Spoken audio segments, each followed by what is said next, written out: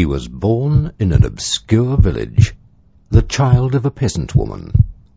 He grew up in still another obscure village, where he worked in a carpenter's shop until he was 30. Then for 3 years he was an itinerant preacher. He never wrote a book. He never held an office. He never had a family or owned a house. He didn't go to university. He never visited a big city.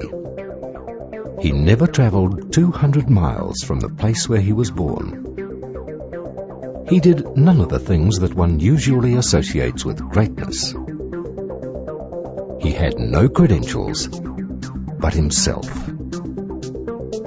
He was only 33 when the tide of popular opinion turned against him. His friends deserted him, and he was turned over to his enemies.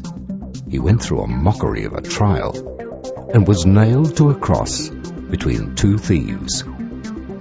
While he was dying, his executioners gambled for his clothing, the only property he had.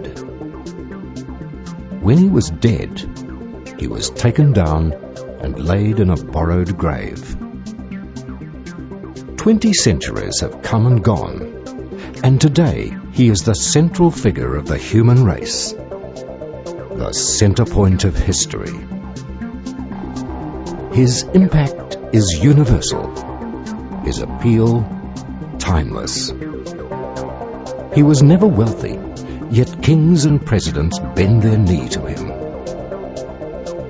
No earth-shaking invention or philosophy can be attributed to him, yet scientists, scholars and philosophers consider him the source of their wisdom.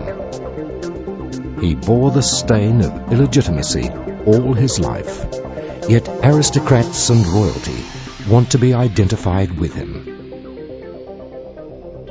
All the armies that ever marched, all the navies that ever sailed, all the parliaments that ever sat, all the kings that ever reigned, put together, have not affected life on earth as powerfully as this one solitary life.